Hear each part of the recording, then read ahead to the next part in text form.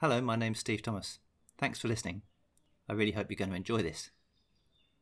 As you'll know from the Facebook post, this is about getting yourselves comfortable and having a listen to a really great piece of music. You get to listen to me for a bit first. There'll always be a bit of extraneous bird noise, crows especially, maybe the occasional cow in the background, so listen out for those. We're going to start by listening to some music by Bela Bartok. I think this is catchy, joyful, and most people have probably never heard it. Bela Bartok was a Hungarian, and starting in the early 1900s, he spent loads of his free time going around Eastern European villages, collecting folk and peasant songs and dances. He'd write them down, or record them using his cutting-edge sound technology, the Edison phonograph.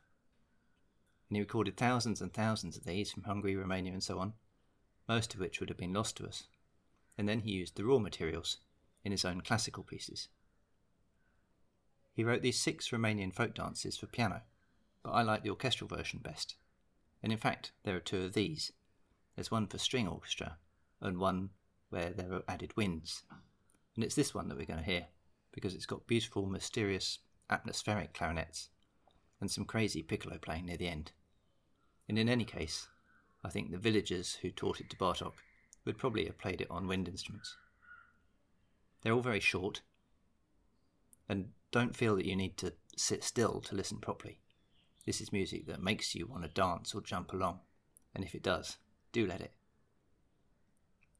So there's a stick dance, a sash dance, in one spot, a horn dance, a Romanian polka, and the last one is called Short and Sweet. It's 6 minutes full of colour, contrast, energy and joy. So now click on one of the links below to listen on Spotify or YouTube, and then please leave me a like, love or message in the comments and share it with people who you think might like it. Thanks for listening. Please come back tomorrow.